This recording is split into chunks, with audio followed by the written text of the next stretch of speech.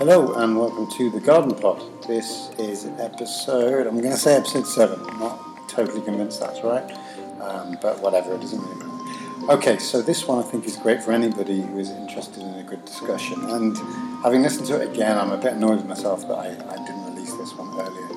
This is a conversation with a young lady called Mythily Nair, who is a year 13 student at our school at Garden.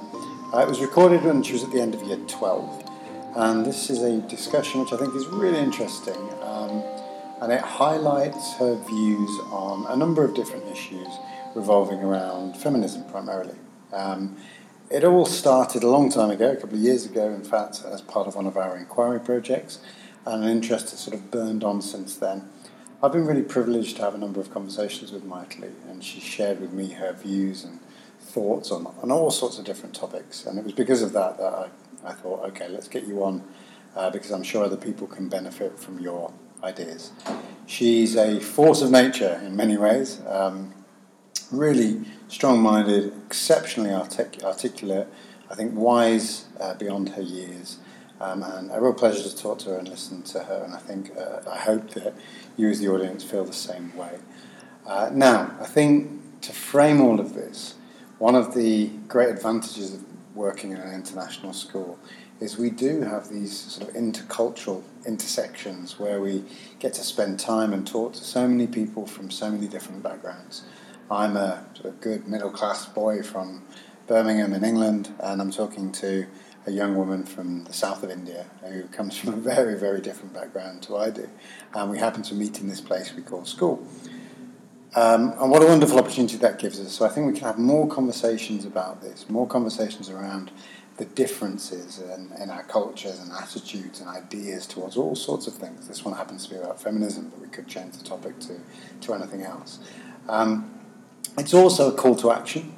Mythily's really interested in this topic and really wants to do something about it. That's still as true now as it was when we recorded it. But she's also a very busy year 13 student, so I think these passions will continue, and she's going to go on to great things. We might talk to her again, hopefully in a while's time, and see where she is. All right, I'm babbling. Enough of me. Pass you on to a conversation with Mythily Nair.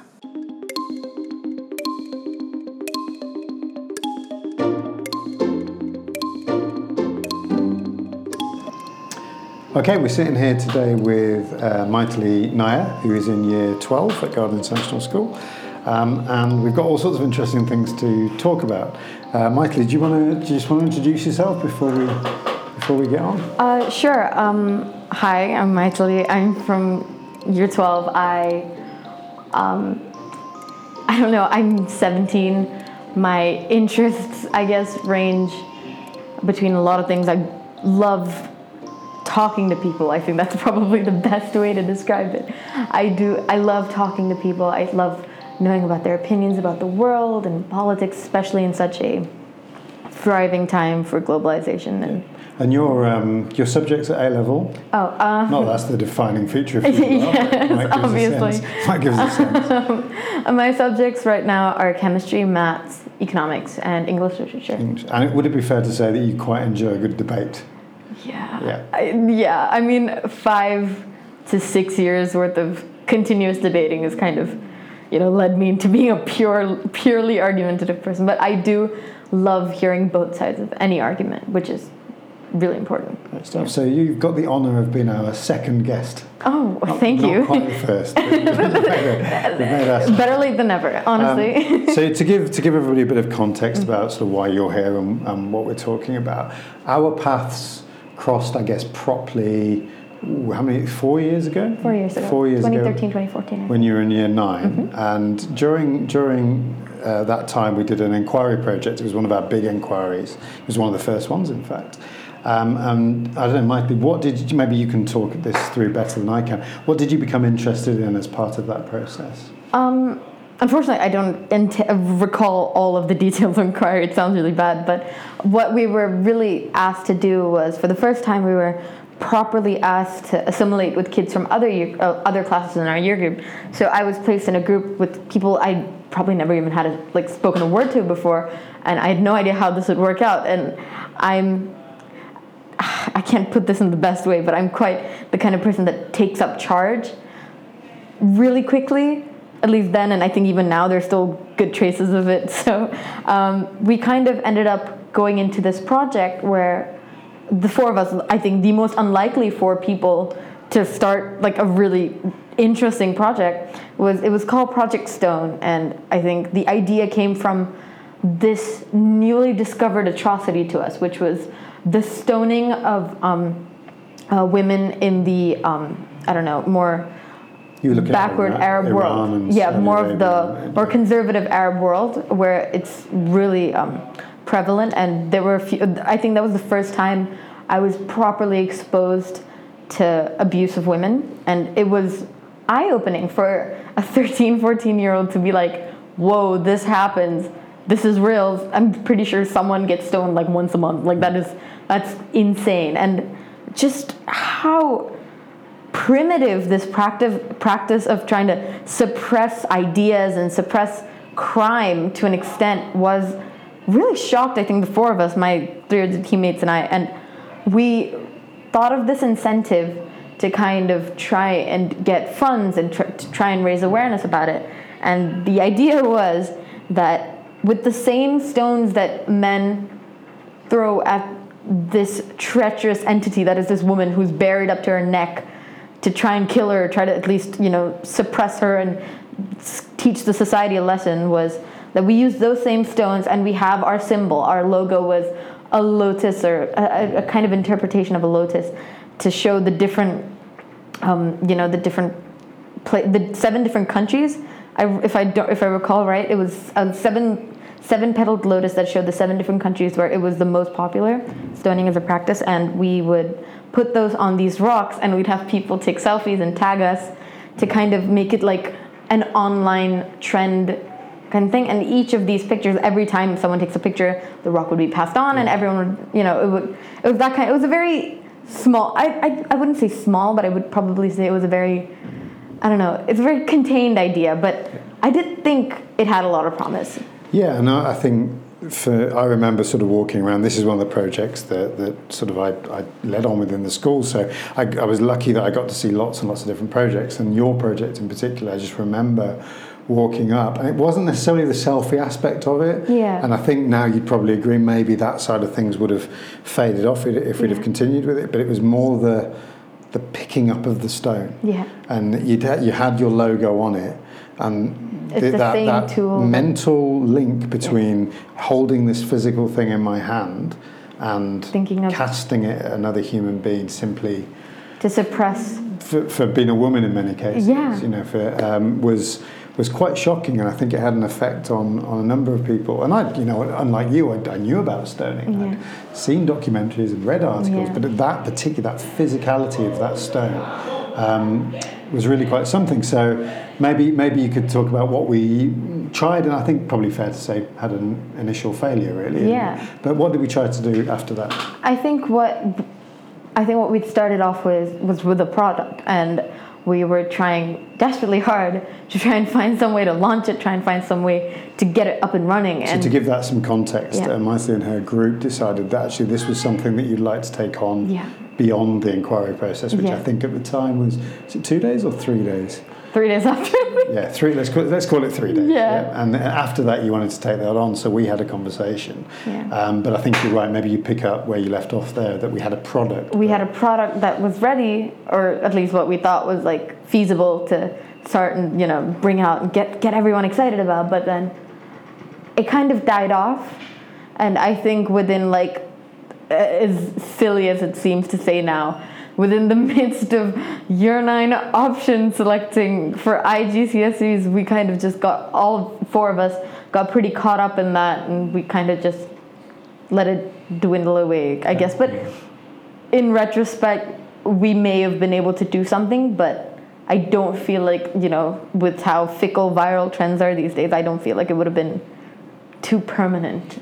Yeah, and I mean the sort of the options year 9 GC is probably a whole different discussion. It sounds so bad. But we'll leave that for another day, perhaps. Yeah. So anyway, this great idea, this sort of thing that you created, definitely has stayed with you, though, hasn't it? Because the next time we pick this up is this year, right? So it faded off, and you've gone through your GCSEs, and you've been very successful. And, you're now into your A-levels. And you came to see me a couple of months ago, I think, and asked, hey, what about we revisit that? Yeah. So what was the spark for that? Why did you come back to it? I think we had our student leadership conference sometime, I think mid-November, and that's when I remember I had attended a workshop of yours where you were talking about the kind of leader that people see themselves as. Yeah.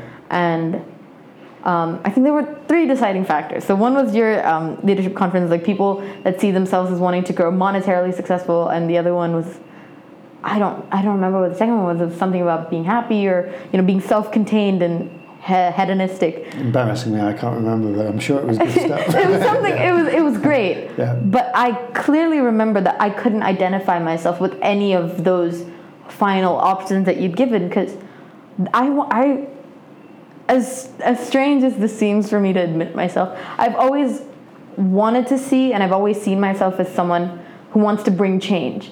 A hopefully good change.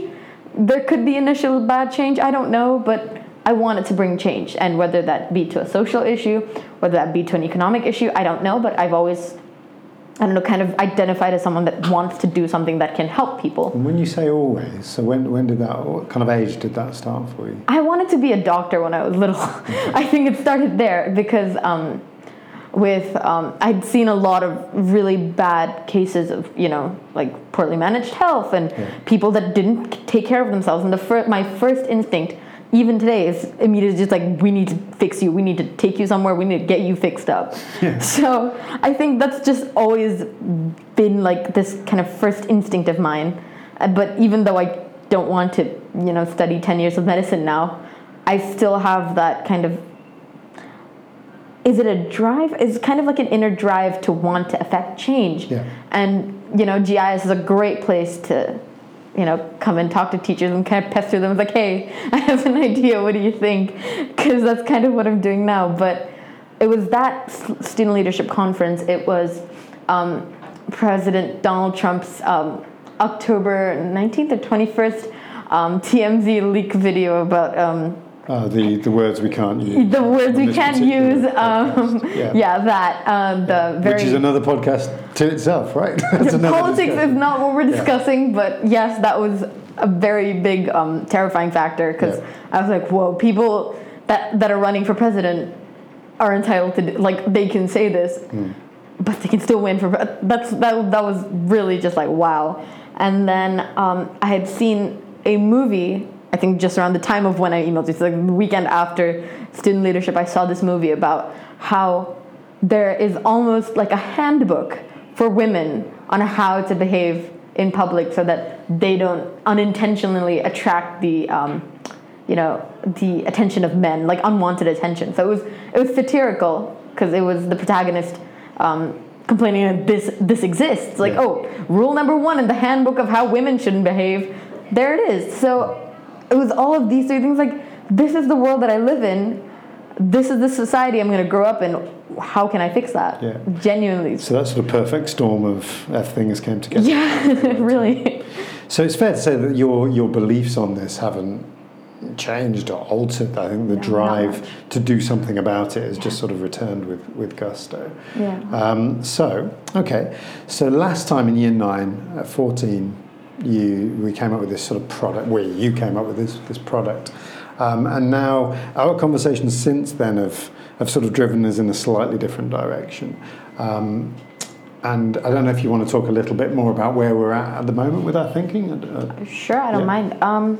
I think where we started was, again, to refer back to year 9, we started off with a product, and when I approached Mr. Wellings this time around, it was more, okay, let's leave the final product behind.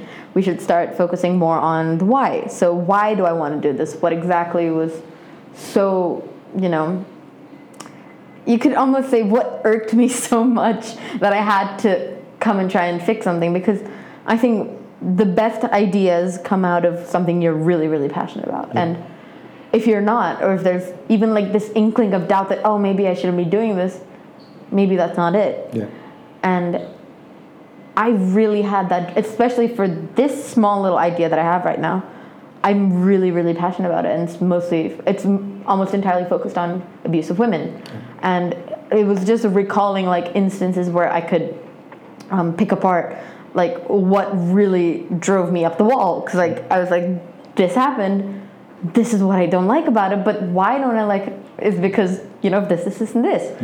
And I think I had 2 or 3 sessions with you where all I would do is when Mr. Welling's patiently listening in, it's just me just complaining for like good 2.5 hours about anything that like really irks me. So, but through that, we definitely found some ground, which seemed to be the thing that kept coming back over and over again. Yeah. So to give people who don't know you context, just tell us a little bit about the cultural context that you come from. Yeah. Without, I don't want you to go too personal, but just give us a bit of a flavour of that. I was born in India, South India, but I moved around a lot because my dad's job kept moving around.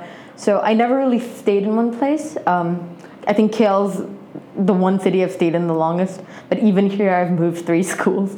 So I've never had that sense of permanence, except for just this like general tie to my South Indian heritage because of just how rooted my parents are. I speak the language fluently just because all of my cousins do, and so. But I visit home frequently, so I can really easily assimilate into the culture. I don't struggle with it at all, but I think that's maybe what opened my eyes to the kind of atrocities, because yes, although I can fit into the culture, like I do not struggle.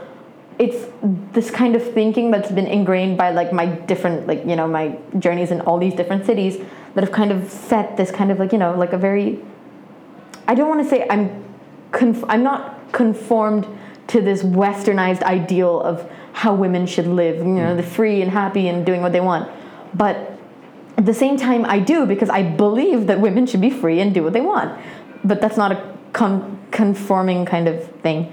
But so it would be too simple to call you a sort of westernized South Indian. That would be a too. Yeah, because of I think the cultural ties and how deeply rooted I am to my culture. I think it's a bit of a overarch. But when I go back home, I do see examples of like educated, strong-willed women just kind of making themselves submissive to this culture, and that really drives me up the wall, because I know people smarter than me, more intelligent than me, that just kind of accept it.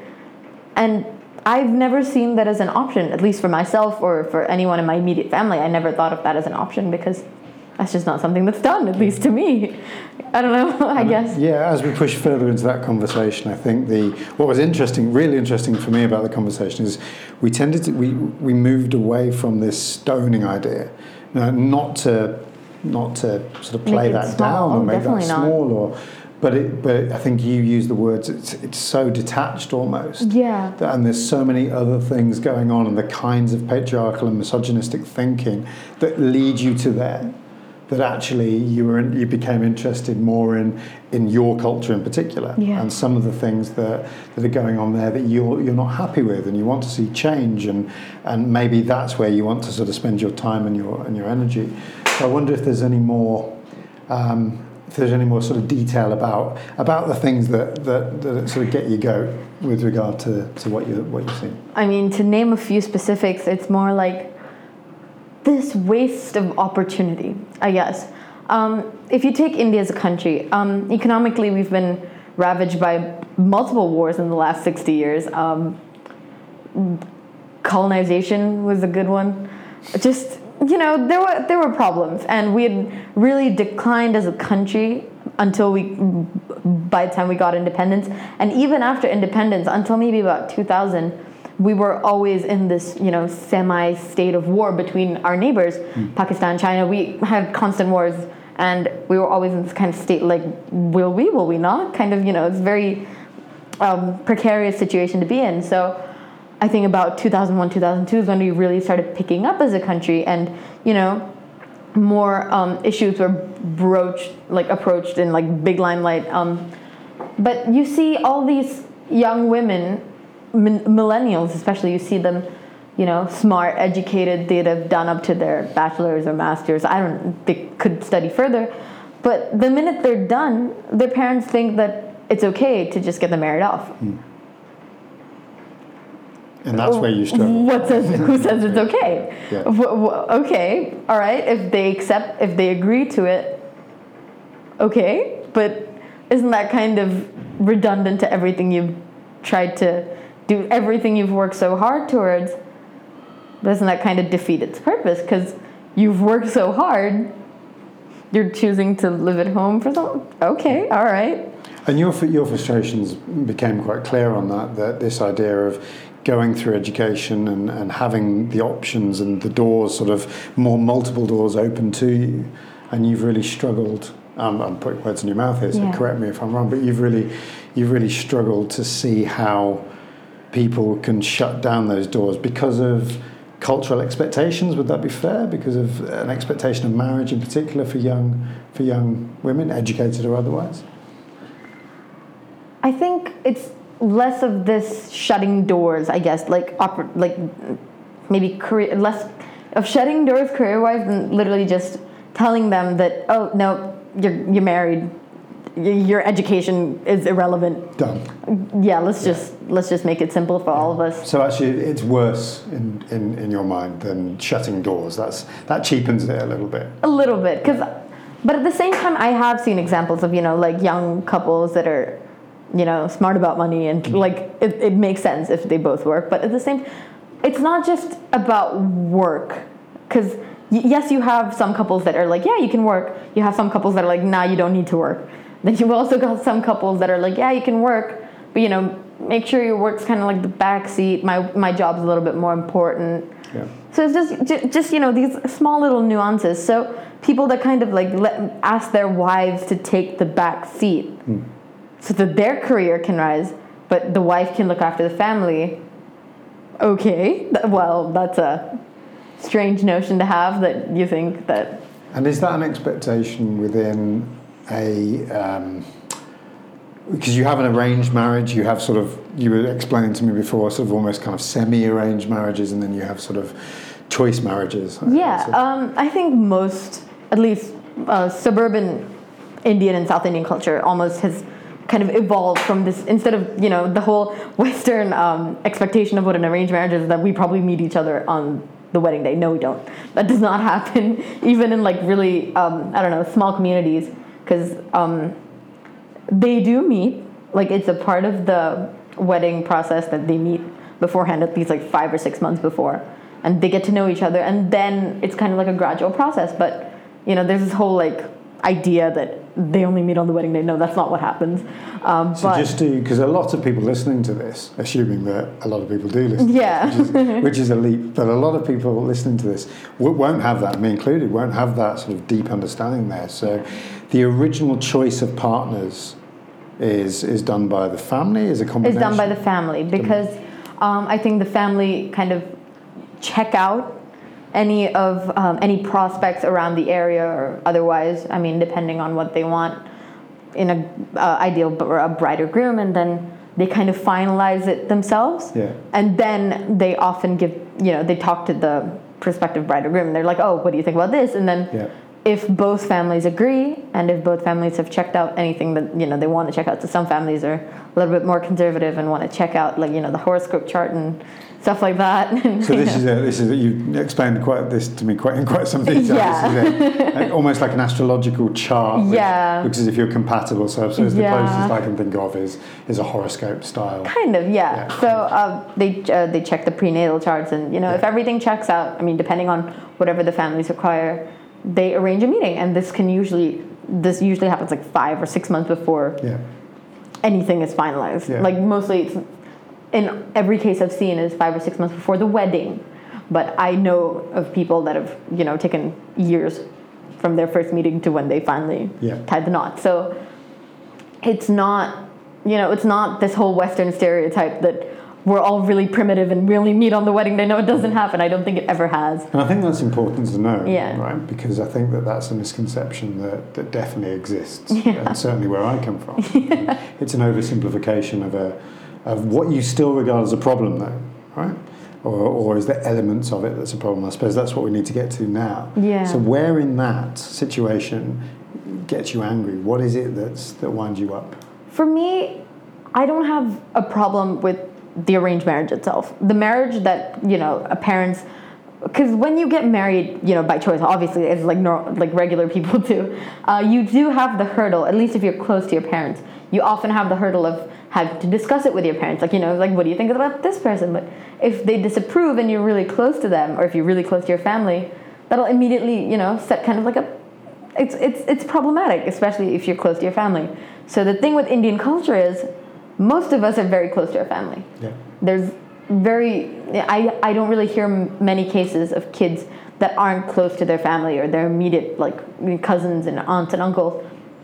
And if they don't approve of your, who you want to get married to, first option that comes up to most of the people is to run away, which isn't, the best way to do it. So I think a lot of Indian millennials or people that are willing to get married, they often let their parents do this first filter, that they don't have to go through worrying about whether or not their parents approve.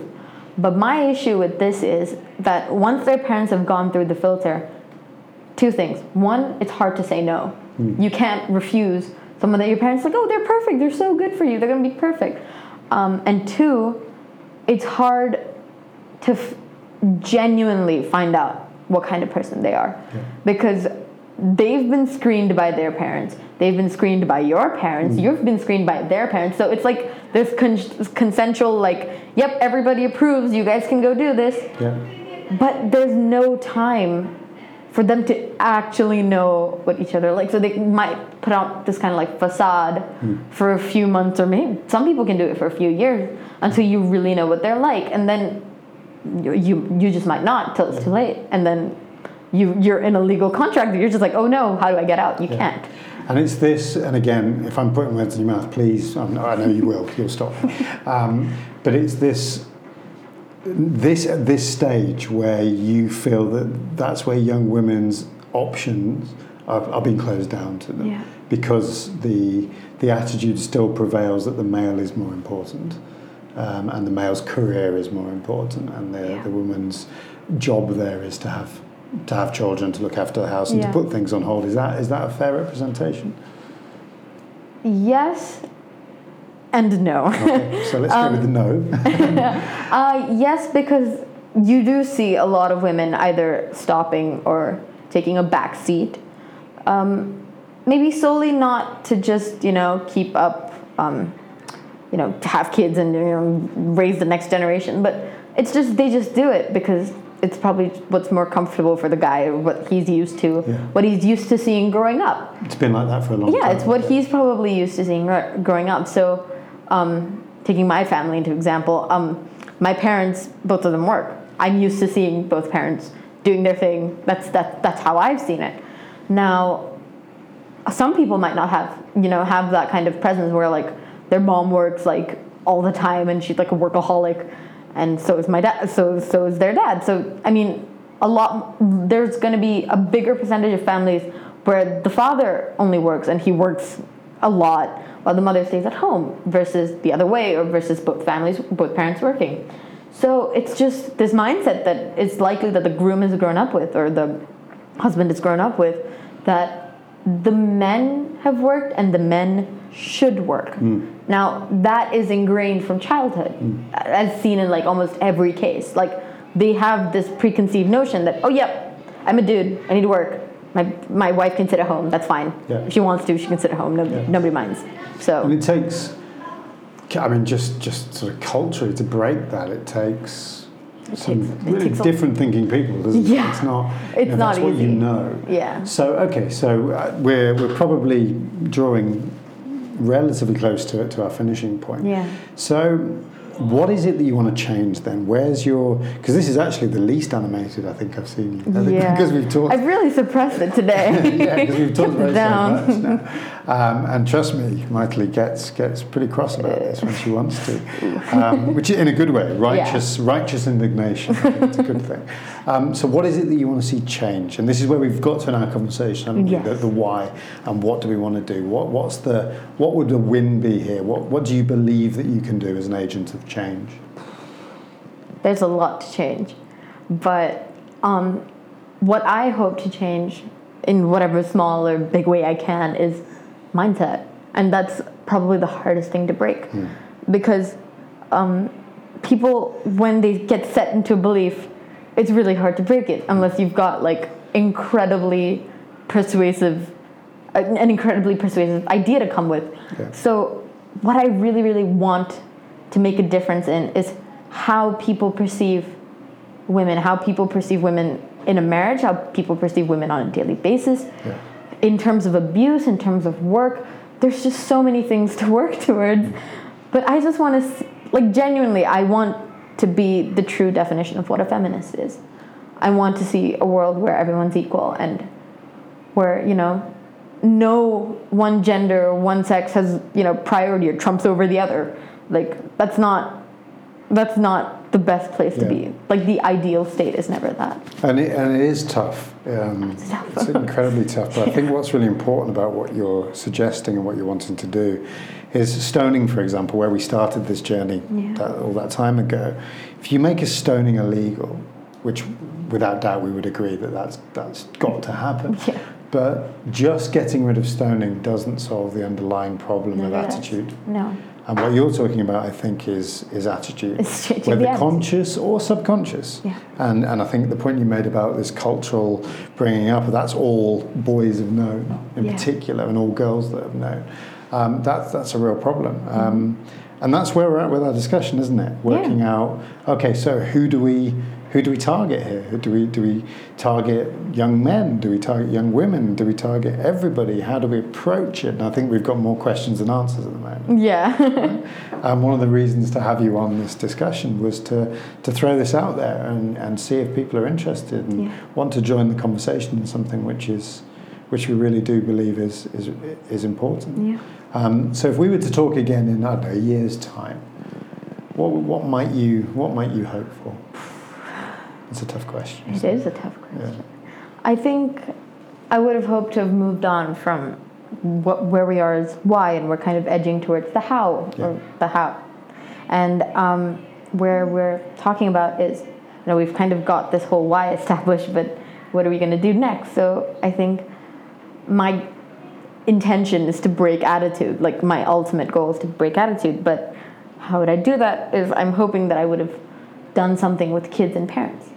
Because they're the best audience. Kids are the ones that get influenced. Parents are the ones that influence. So, best case scenario, I'm in a school, perfect timing. I can hopefully, you know, try and start some kind of work. I don't know what yet, but with both of these age groups, one of small kids, maybe about from like 6 to 10, that are really, really impressionable. And, you know, parents whose morals are more likely to be a little bit more set, but, you know, just to, you know, bring out this fact that your kids do learn from what you show, and it is really important that you show them what you want them to show in the world. So I think and it's a great aim, and the conversations that we've had, I know that certainly I think you've taught me really that you don't have to necessarily rush these things, and thinking about them properly and not trying to solve them all in one go, which is maybe where we were a couple of years ago, is okay, because it allows us to think a lot more deeply, and that's been great, and I look forward to our conversations continuing, and if anybody out there, one of the two people who listen to this, no, I'm sure there'll be lots. If anybody out there wants to get in touch with the GardenPod, then do let us know, and we can put you in touch with Mythily. And that really leaves us with lots of questions, which we're going to go away and look at. But I just wanted to thank you for your time today and coming on this. Really, really appreciate it. And your attitude and what you're trying to do is a really positive thing. And thank you. I'm pretty confident, whether it's now or whether it's at university or after university, that change will happen and you will bring it. So keep on charging. Can't wait. Thank you. And that's it. And we'll see you next time on the GardenPod. Thanks, Mythily.